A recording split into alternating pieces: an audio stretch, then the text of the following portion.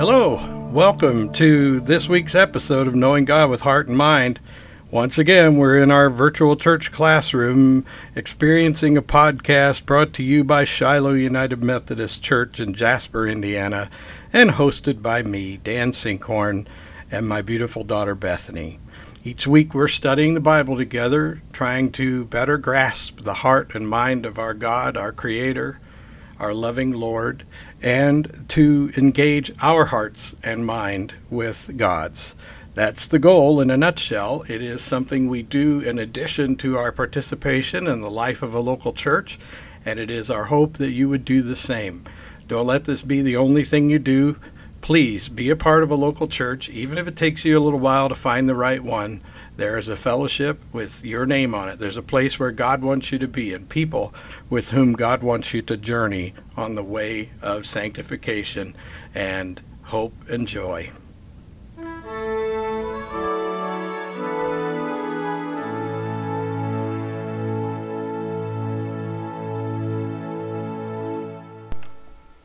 And this week we worship God and love God and serve and love each other with prayer, beginning with the reading from Psalm 8. We're going to read Psalm 8 right now. This is a psalm for the director of music according to the Gittith, a Psalm of David. It's another one of those musical terms that we don't really understand that is part of David's songbook or psalm book. So here we go, Psalm 8. Lord, our Lord, how majestic is your name in all the earth. You have set your glory in the heavens. Through the praise of children and infants, you have established a stronghold against your enemies to silence the foe and the avenger. When I consider your heavens, the work of your fingers, the moon and the stars which you have set in place, what is mankind that you are mindful of them, human beings that you care for them? You have made them a little lower than the angels and crowned them with glory and honor. You made them rulers over the works of your hands. You put everything under their feet, all flocks and herds and animals of the wild, the birds of the sky and the fish in the sea, all that swim the paths of the seas. Lord our God, how majestic is your name in all the earth.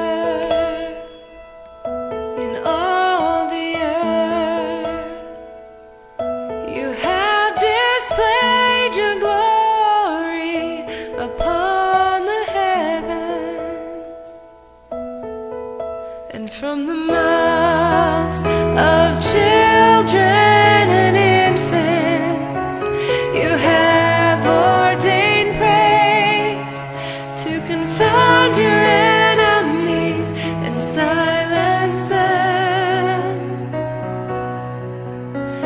When I consider your heavens, when I consider your heavens, when I consider your heavens, the work of your fingers. Oh Lord, when we consider your heavens and the work of your fingers, we are overwhelmed, Lord. We're blown away. We look at you in everything that you have created and see your love and your majestic genius. We honor you and we glorify you, Lord, in our study today. We seek to know the heart and mind of the great, majestic Creator of all that is, the one who is the lover of our souls, who has done all that the Creator the God of all the universe could do for lowly sinners such as us. Oh God, we come in that mind to offer ourselves as a human and holy sacrifice. That is, we give ourselves over to your care, putting our needs and our worries second to your desire and your will for our lives. Oh God, help us to be strong in our bodies and our hearts and minds as we seek to serve you. Those who are sick, we pray that you would restore so they can glorify you. Those who are suffering in mind and spirit, help them to be restored so they can glorify you. Oh God, those who are seeking help with financial troubles that seem overwhelming, those who seek help with their jobs, their families, their relationships of every kind, we pray with them that you would restore them so that they can give glory to you. We pray that in the community called the church, the body of Christ our Lord, that we might give glory to you in our region and in our nation and in our world, that we would not bring dishonor to your name, but to bring glory to your name and to draw others to join us in celebrating your majesty. This we pray together for your name's sake and in the precious name of our Savior Jesus, by the power of the Holy Spirit. Amen. all the earth.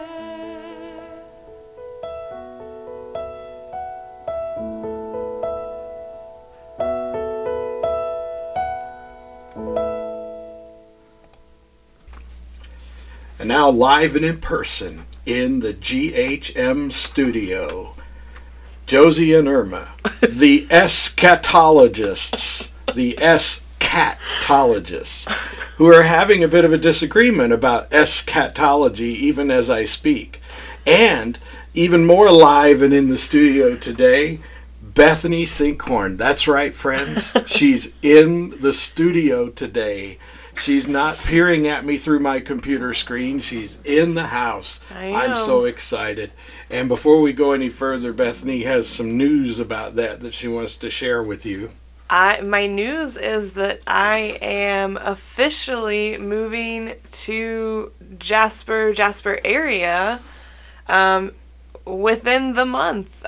So by the 31st, really by June 1st, I will be a Jasper resident, at least for the summer, as I transition into my new position and my new housing. And so I will be in studio a lot. Yeah, like at least all the time. At least for a month or so, she's going to be living in the studio. I'll be living in the studio. Yep. since the GHM studio is in a room right next to the basement space that she has laid claim to during her transition. So we're excited. Yep. I hope you can hear the excitement in my voice. I'm looking forward to it. It's fun having Bethany on her own very special microphone right here in the house. And if the eschatologists don't get along a little better, we may have to turn them loose mid-broadcast. I think they might get kicked out in a minute because they're being brats. Yeah. Irma's 3 years old. Josie's 1 year old. And if you know anything about cats, you know how that goes. The 1 year old wears out the 3 year old. And when the 3 year old loses her patience, hissing starts, thumping with the paws starts, and occasionally a good hearty growl. But that's not what you tuned in for today. You are here to join us in our study of the book of Revelation. We are still in the second chapter of Revelation. We're on the second letter to the churches, remembering that the churches are both literal churches that are real. They existed in that day. They are in places that were filled with people and beliefs and governments of different shapes and sizes for years, and some of those places are still populated today.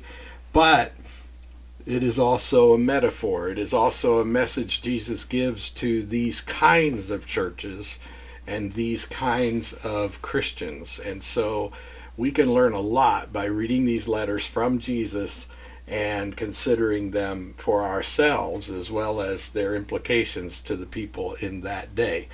Bethany is our expert researcher on the backstories of these churches, and So what we'll do first before we read the passage in today's reading, which is chapter 2, starting at verse 18, and it is the church at Thyatira. You could probably pronounce it a half a dozen different ways, but I think it's probably Thyatira. And so what do we know about Thyatira? So Thyatira is an inland city. It's like 42 miles inland, so we keep moving further and further away from the coast. And it was located on the Lycus River, and maybe a couple other rivers too. Sounds like it was pretty surrounded by water. So pretty strategic too, and I think I mentioned several weeks ago that it's an interesting city to me because it was originally established as a fort or a garrison, which makes sense if it's surrounded by rivers. It's convenient, easy to defend. It was a relatively small commercial city by comparison to some of the others that we've talked about. Like Ephesus was quite large in terms of its trade and commercial center. And this one was small, but it was a center for the dye industry. And actually, Thyatira is mentioned earlier in the Bible as the home of a woman named Lydia. Mm-hmm. Lydia is mentioned in Acts chapter 16, and she is a dye merchant. I think specifically it says like purple cloth or indigo or something along those lines. And this Lydia was a really awesome Lydia. Like a totally awesome Lydia. But every time I hear the name Lydia, I'm sorry, but you know how much I love old movies, old radio, old things. And all I can think of when I hear Lydia is Groucho Marx singing, "Oh Lydia, oh have you seen Lydia? Lydia the tattooed lady." But that Lydia sounds pretty awesome too. Yeah. So it's fine. But yeah, this Lydia was really awesome because she was a dye merchant, which is cool just on its own because women in that particular time and space weren't typically artisans. They weren't typically leading jobs, but she was clearly in charge of this business. But she was really awesome because when she met Paul, she got so excited about Jesus and Christianity that she went back home and converted her whole family to Christianity, and is thought to probably be one of the founding members of this church that's being written to in Thyatira. So I think that's awesome. So Thyatira is pretty well anchored in the church. Yeah. But so Thyatira was the center for the dye industry. It also established lots of artisanal guilds and trade guilds that again had a lot of women in it, which is pretty awesome. So do you think they had men with close cropped hair and around their ears and their hair combed back big time over the top of their head and long beards down to their chests and what, like hipsters? Yeah, and tattoos and rolled up sleeves. And I think Thyatira might have been kind of a hipster place. It does sound like the village. Lots of craft guilds, Yeah. You could probably find 100 different kinds of coffee or beer there. Probably. Yeah. Well, the modern city is called Akhisar, something along those lines. Uh-huh. And it is internationally known for being the place for Turkish tobacco, so that's kind of hipster sounding. Now, I don't smoke cigarettes, but from what I understand, there's no stronger cigarette in the world than a Turkish cigarette. Yeah, so this is the place where that happens now. That's the modern I like Turkish coffee. No. Which is also really strong. Yeah. And you always drink it carefully because when you get to the mud at the bottom, stop. Mm-hmm. Yeah. So I saw a pretty cool picture. The only archaeological remains of the ancient city of Thyatira are in a little city square. It's a little square of grass with a bunch of columns, broken columns laying in it, and all around is this modern city. It's it's bizarre looking, and it's very small. I don't know that there's a whole lot of excavation going on or anything.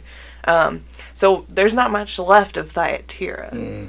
It sounds like I'm doing the comic color commentary here, but I'm really doing what I always do, which is contextualizing. Yeah. And I like to watch, occasionally I'll watch these videos on YouTube about the graves of, well, my heroes like Groucho Marx and people. I'm just curious where they ended up. And what's really remarkable is in LA and Hollywood, these cemeteries are often exactly like that. There's this little plot in the middle of a busy city. Because at the time these people were famous, the city wasn't as big as that, and so the city's grown up around their plots. And so sometimes to visit the graves of the stars, you have to go to a place that is about the size of a city block, that's surrounded by tall buildings and busy traffic and all that. And so it kind of makes me think of that. Yeah.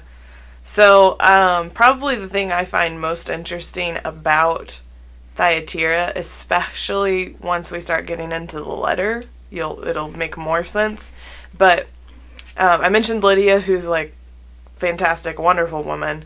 There's a lot of connections to interesting and powerful women, and not always good women, but powerful women in this city. The city Thyatira was named after the daughter of I believe one of the kings of Pergamum, which we talked about last week.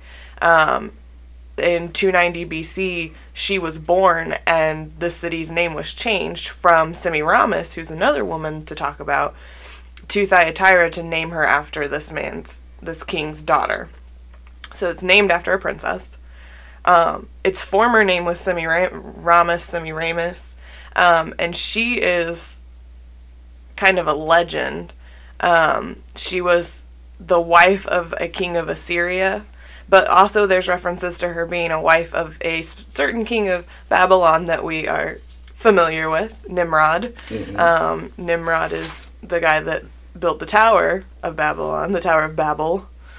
But so she was either the wife of the king of Assyria, which would have been a pretty high-ranking king at the time, or the king of Babylon. Again, pretty high ranking. And she ended up ruling, I guess, whenever they were gone.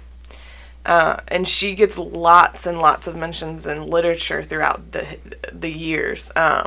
She's referenced in Dante's Divine Comedy and the Inferno as being in the second circle of hell, which is where the lustful people are. And she also gets Shakespeare mentions her in one of his comedies. And it's not a favorable mention, but she gets mentioned in lots of literature, and she also is maybe one of the points where goddess worship began, because she's legendary. People saw her as some kind of fantastical being, and so that's where a lot of goddess worship came from. Supposedly Venus, the goddess Venus, Aphrodite, got some of her roots from Semiramis. There was also a woman named Sambeth who was called the Persian Sibyl, and Sibyl, for those who do not know, Sibyl was an oracle in the Greek tradition, an oracle or a prophetess, that lots of people went to. She's mentioned in lots of the Greek epic stories, as like you go to her and you get the guidance you need for your quest. So Sambeth was located in Thyatira, and she was like the Persian version of that. She was the Persian version of a prophetess. So there's just these layers upon layers of high-powered women, maybe not always doing the most awesome things, because these are high-powered women who are potentially leading people very much astray. Well, I touched on it, I think, a little bit last week, but it's a very dangerous thing for me to talk about publicly, because it's just an idea that's starting to spark in my mind. And therefore, it shouldn't be viewed as anything, like a character trait on me. It's just me wrestling with ideas. It's the same critical thinking that I taught you all through your raising.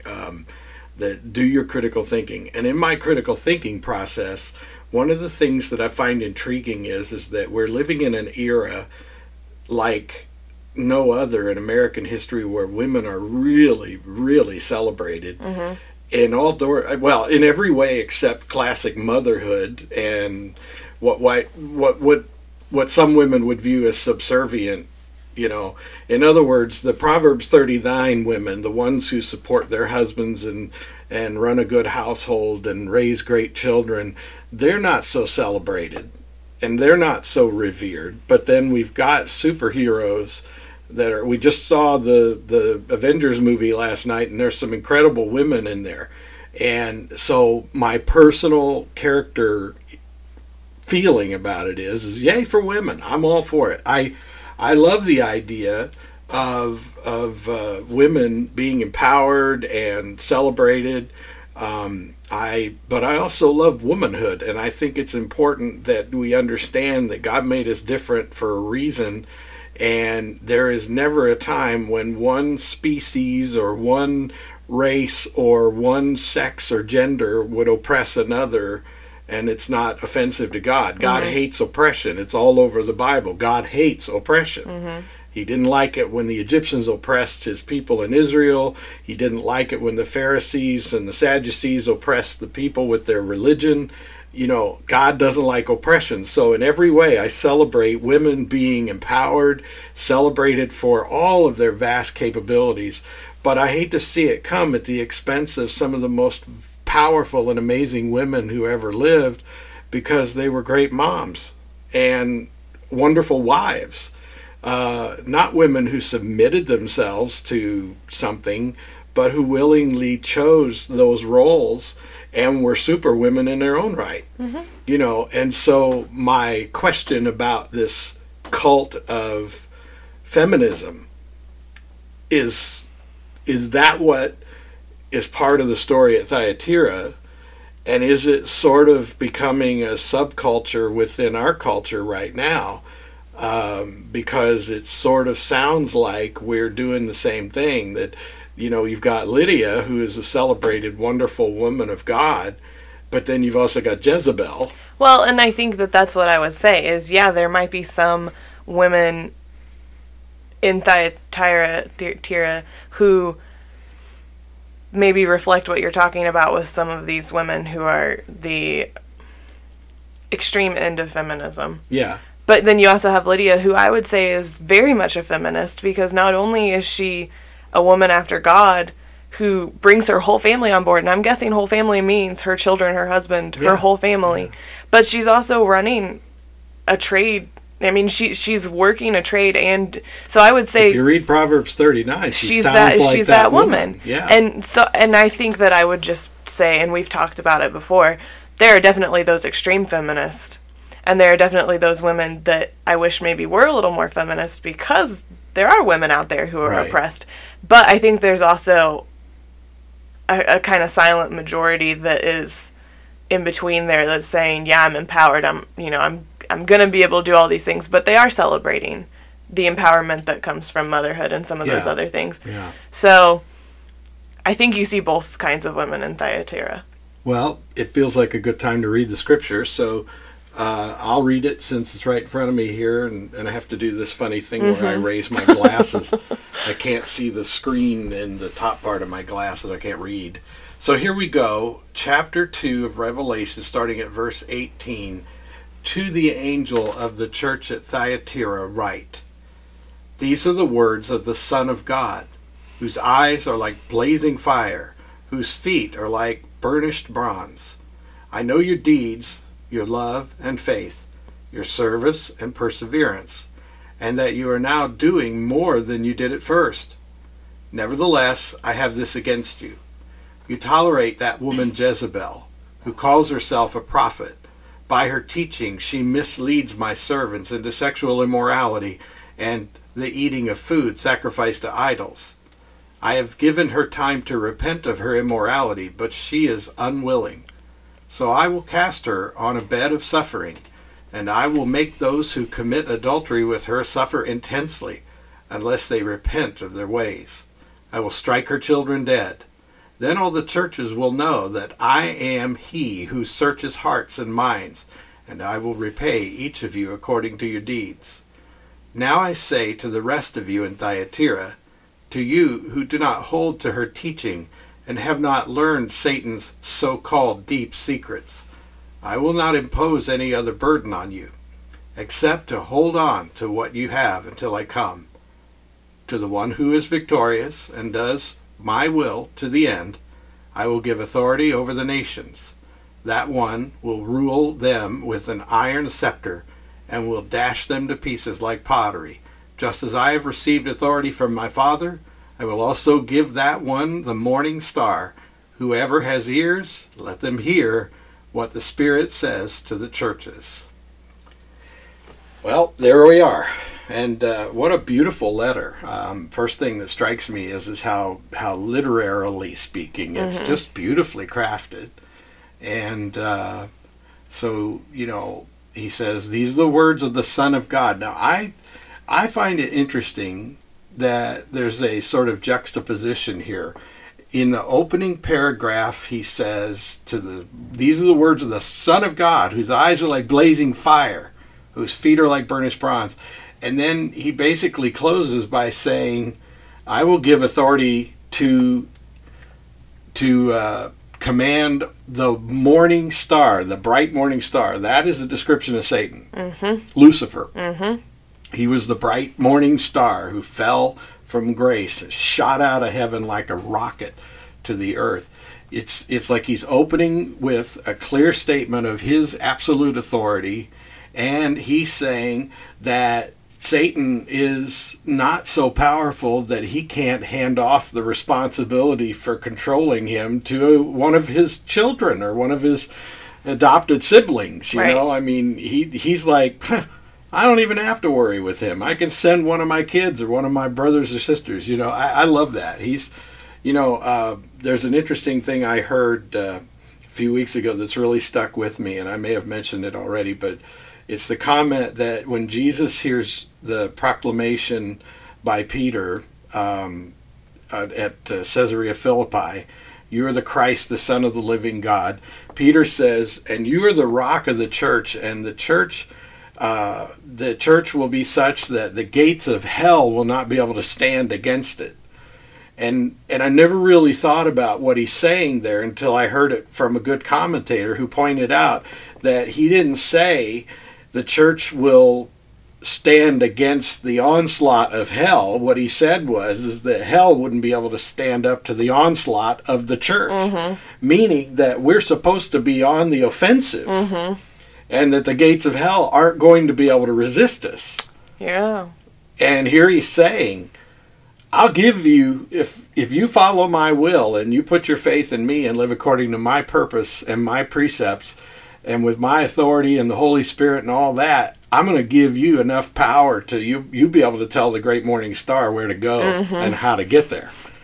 It's pretty cool. Yeah, it is. It's cool. So he says, you guys, your love, your faith, your service, your perseverance. I wonder, and this is just me taking it line by line, word by word. Lydia sounds like a really awesome person, but she also kind of reminds me of a lot of church people who do great works, and they do it with a great spirit of love. But sometimes they're so busy, sort of like a Mary and Martha thing, yeah, right? And so it almost sounds like, and I'm not picking on Lydia, I don't have any knowledge of her beyond what you've just shared with us, but I just wonder if part of Lydia's problem is that she's so busy running, I literally picture this Thyatira. I could just picture, so I've taken you to a little town in Oklahoma that I graduated from high school in. And when I graduated from high school, it was a little town. In the last 35 years, it has exploded. This town has gotten huge. And the road that used to have Brahma bulls wandering in the prairie grass outside the property of my high school is now covered with churches. And I've literally referred to it as Church Vegas Strip. because as you drive down 86th Street, you see one church after another. Yeah. And they all have a bigger sign than the other one. They all have a bigger facade than the other one. And I have no doubt that great good works and gospel preaching occur in many of those places. But sometimes I wonder if Thyatira and places like that little town in Oklahoma don't have certain things in common. Like, people are so busy doing church that they forget to be the church. Mm-hmm. You know? And I wonder if Lydia is like that. If she's this... You know, she's grown her business. It's what they used to call the Protestant work ethic about 100 years ago. She's grown her business. She's contributing lots of money to the church. She's maybe a little bit like that woman in the Blind Side movie, played by Sandra Bullock. She's a little like that woman. You know, very productive, very, very, you know, on top of everything, and then her friends ask her, you know, why are you doing this? And she has to say, well, I am doing this because I love him, right? You know, I think it's wonderful. So Lydia and the woman from The Blind Side, there may be a lot of similarities there. And I think if that woman ever heard this, I would say, no, I'm not picking on you. I'm talking about an image of you that describes the dichotomy that exists in every Christian's life. Is sometimes we get so busy serving the Lord we forget to have a relationship with the Lord. And that's always a danger that people have. And the danger in the case of Thyatira that I seem to see here is they're so busy doing the Lord's work that they don't notice Satan is creeping in all around them. And Satan is setting up shop right next door. And you know, there will be people who would take that and say, yeah, I mean, there's a meth house right across the street from the church or whatever. But I'm not talking like that, because see, there's certain kinds of evil that even unchristian, unchurched people recognize as evil. I'm talking about the creepy kind that looks like religion, looks like a parachurch ministry or something like that. That's what I suspect is going on here. Is you know, Jezebel was mentioned here, and obviously she's dead and gone. In fact, she came to a horrible end. Oh yeah.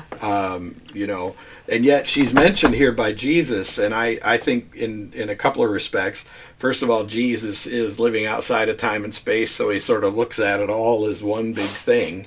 But the other thing I think is interesting is that he's talking about a particular kind of person. Jezebel's the daughter of Ethbaal. There are certain triggers, especially in the book of Revelation, that you want to always recognize. If Babylon is mentioned, if Baal is mentioned, we're talking about Satan and the things of Satan.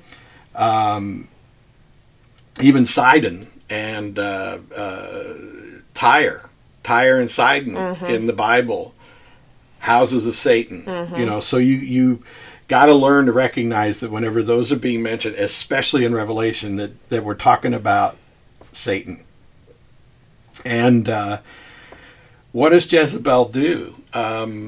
She's not that different from Lydia, except that her motives are different. She and Lydia are both doing the same thing. They're working really hard, and they're both trying to get something that they consider really important done. Yeah. And they're bringing their man along with them in the process. Jezebel, on the other hand, has no problem lying, cheating, stealing, and pretty much running over innocent people who stand in the way of what she wants. Oh, yeah. And so this can happen right in the church, right under the noses of the pastor and the members of the church, and it can look like a good thing. And it can happen right in front of the whole congregation, and they don't see that that's what's going on.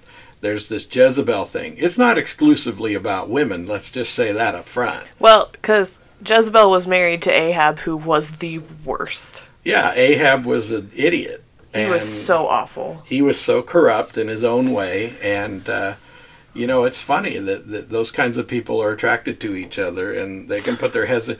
You know, your mom and I, early in our marriage, we started working on projects together to, you know, home improvements and things like that. And we found, that we grew closer and more in love with each other when we were fixing things and working on things and solving problems together.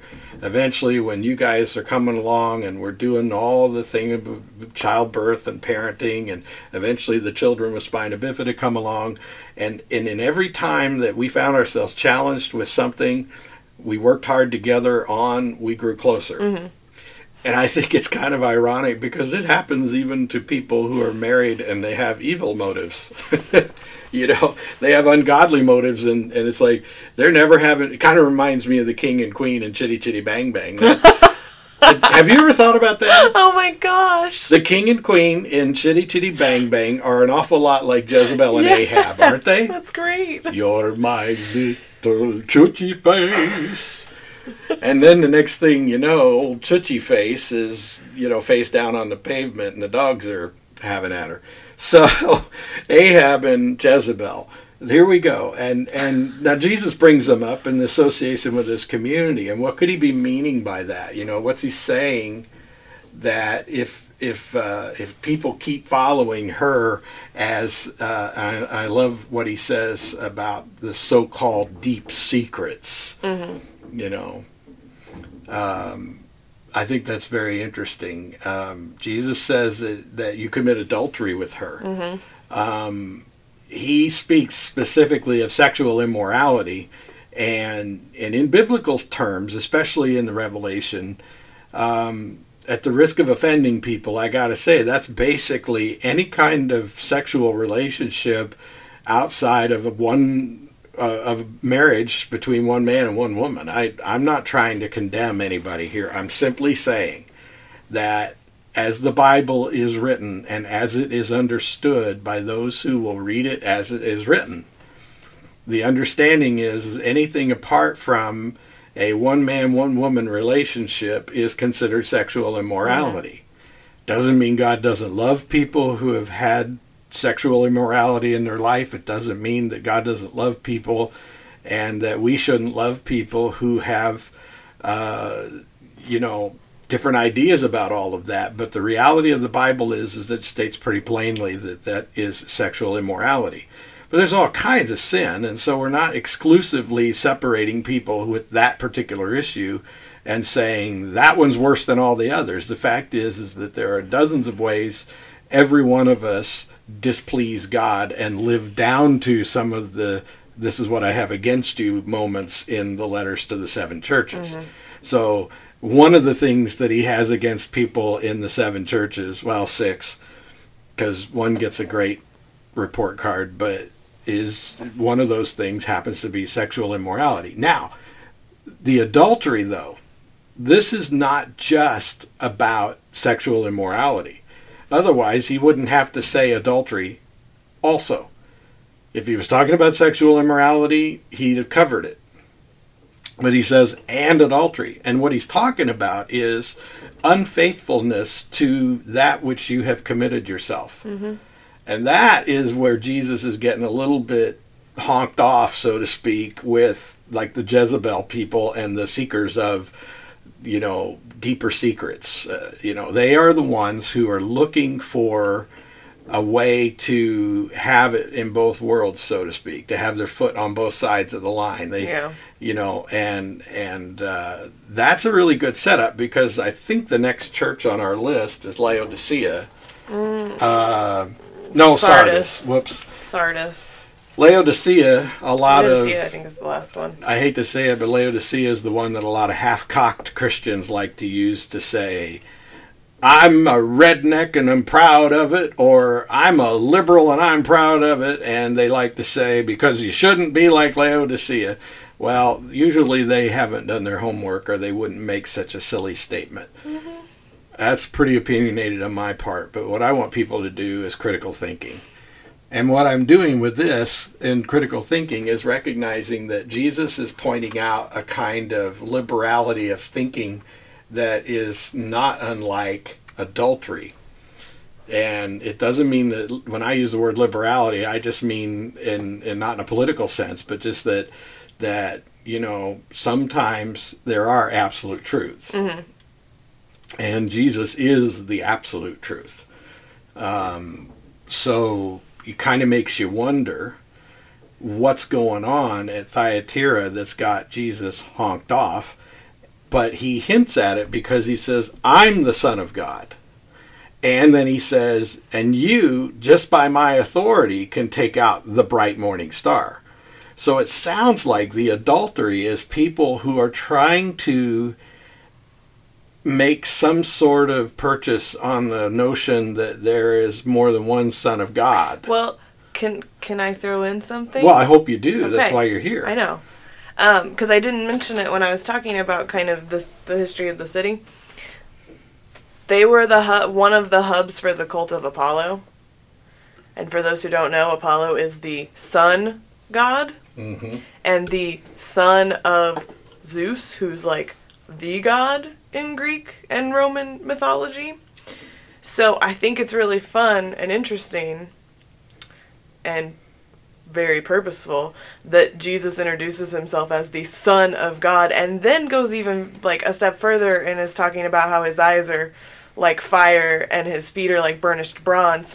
Sounds kind of like a sun god.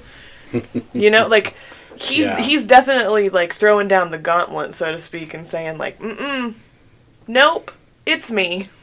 Yeah. And I think that that's really awesome. And yeah, and I think like talking about Jezebel being a prophet, a prophetess too, I think is interesting because of like that Sam Beth lady. Greek and Roman sacrifices looked very different than like Jewish and Christian sacrifice.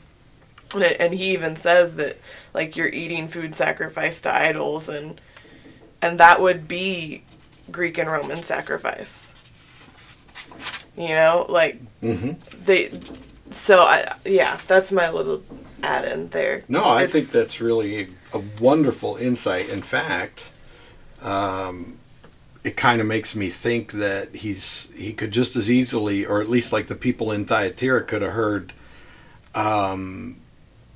that statement as, so if I want to, I can authorize any of my people to take out Apollo. He's not really he's not a big deal. Well, and I think that goes with what you were saying before too, because like he's coming in and saying like, you know, I've seen all these things you've been doing. You guys have been working really hard. You've been doing good deeds in my name, and you've been faithful and all this stuff, but you're tolerating evil. Like you're letting and that I think is definitely something that we can all be accused of. Well, because like if they're sitting there and that, you know, like here's their church and around the block is a temple to Apollo. And they're saying, well, we don't really approve of that, but we can't really do anything to stop that, so we're just going to go about our business and save who we can save. We do that. Sure. We do that all the time. We say, well, like, yeah, that sucks that they're telling these lies and doing all this stuff, but, you know, as long as they're not hurting our people and we can take care of our people over here. Here's something that popped into my head while you were saying all that, and it's pretty much along the same lines. I could see it happening in Thyatira. I see it happening now. How many times have you heard a Christian person, a church attender, say, like talking about the Muslims or something, and say, well, we're all worshiping the same God? Mm-hmm. Not really. Mm-hmm. Not really. Ask a person who honors Allah and worships Allah and really get to know their concept of God, and then really get to know your concept of God, your biblical Christian concept of God. It is fair to say that we and Jews worship the same God, but it is not the same as the God of the Muslims or the Hindus or the Buddhists or metaphysical church or whatever. I mean, there are lots of different interpretations of God. That we're going to be starting a series on the Holy Spirit on Sunday. And one of the things I say in the message is we're not talking about the Force from Star Wars. We're not talking about Awa from Pandora from the Avatar movie, there are no doubt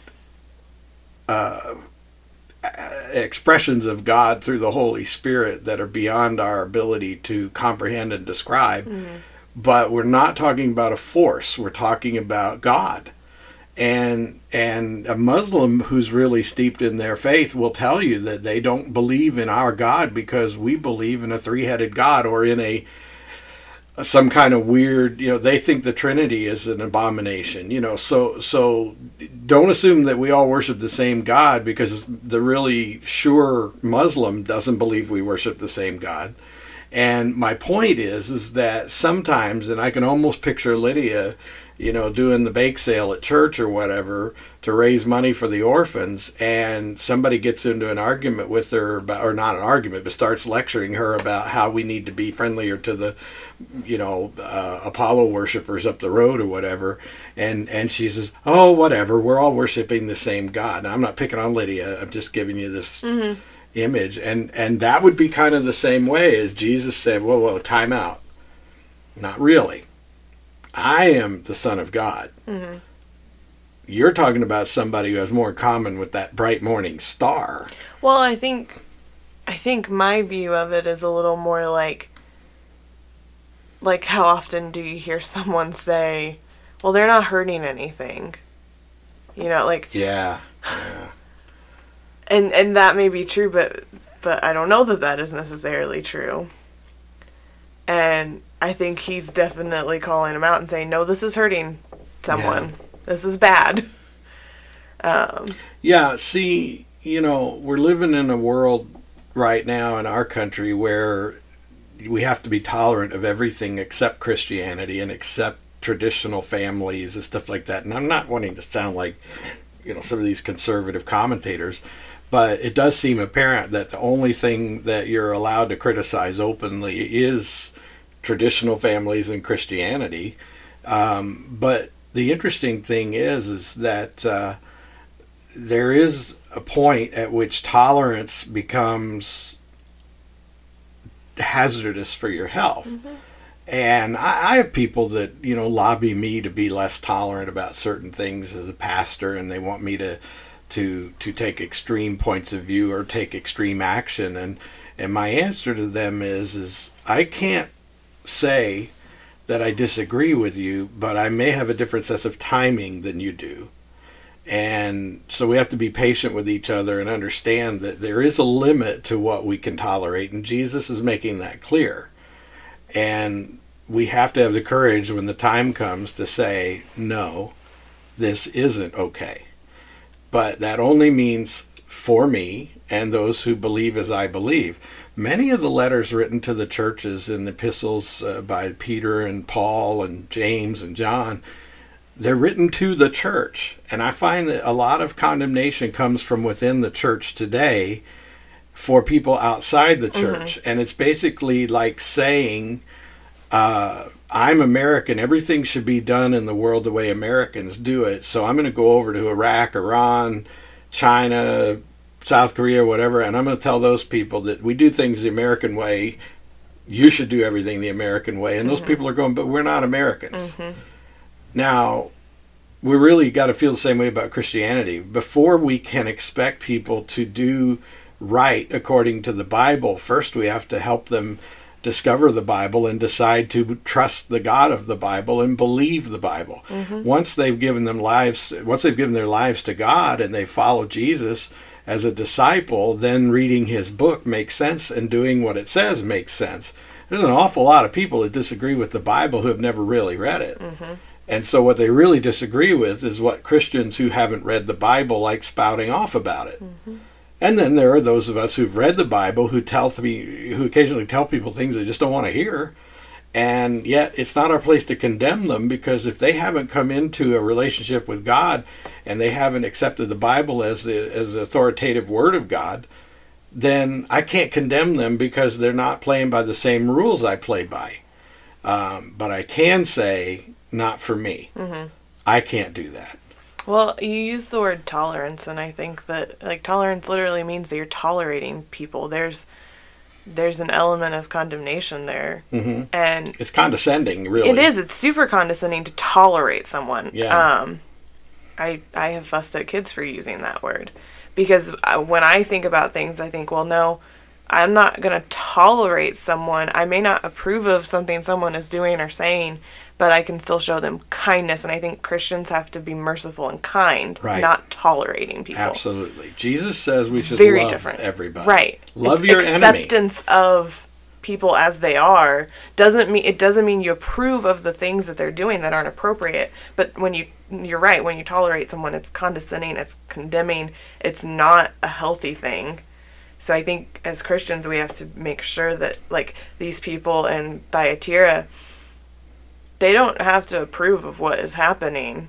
And they definitely are being told you need to be doing something about that. But Jesus also says, I've seen your love and faith. Mm-hmm. You need to be doing these good deeds. You need to be persevering and loving because that's what you're good at. And I think that's really important. That's a great place to wrap it up. You really nailed it there. I love that. I really do, because this is really the essence of the message of Jesus. This last couple of weeks I've been very busy, and there have been a lot of things that I've had to do that have reminded me that of a truth. It's one of those absolute truths that I will never waver on, and the truth is that the secret to living the Christian life is humility. Mm-hmm. In a word, you know, we can read the Bible, study all of its nuances together for the rest of our lives, but if you want to know how to honor God with your life, it's through humility. Mm-hmm. It's through the image of Jesus taking off his outer garment and washing the dirt off of people's feet. And humility means that you don't care as much about what you get out of a thing. It means you put the ego and the self in the back seat, and you put God and the things God cares about in the front. You let the love of God ooze out of every pore of your body. Mm-hmm. And so the life that is sanctified and perfected in love and that's very Wesleyan, I'm happy to say that, it means that we would be that we would have perfect love in our hearts, that we would have emptied ourselves of pride and ego to the extent that love is what governs our actions. And that's a really great goal, and that's something a person can spend the rest of their life trying to emulate. Yep. And that's really what he's saying, I think, as you just pointed out. Thyatira, you're at your best when you love. Mm-hmm. That's a good word. I'm glad to have you in the studio. Only a couple of more online interviews or sharings, and then it's going to be in the studio all the time. That's right. I will forewarn you, listener, that, I mean, if you've noticed, if this is coming out about a day later than it has in the past, as Bethany becomes part of our lives every day in our home, I probably will change the recording date according to our schedules.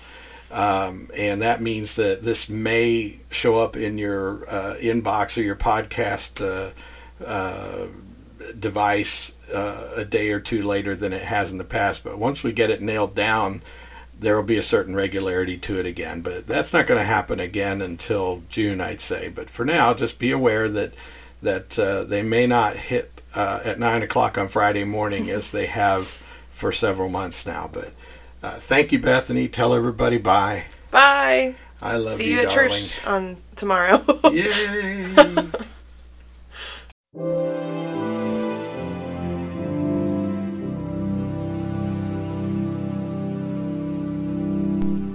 Well, that's another great conversation with Bethany, and it's so much fun having her here in the GHM studio with me here. The eschatologists left us a long time ago. They got bored with the conversation. And so now it's just me, and I want to say thanks again for listening. That's pretty much all we have for this week's episode. I hope it's been a blessing to you. I hope you'll join us in the conversation on our Facebook group, Knowing God with Heart and Mind. You can find that by dialing up the Shiloh United Methodist Church, Jasper, Indiana, Facebook page. You can just search for it, but the easiest way is just click the link that's in the description box right below this podcast. If you're in Jasper this weekend, we'd love to see you at worship. We'd love to have you join us. You can find out more about Shiloh United Methodist Church by visiting shilohum.org. That's SHILOH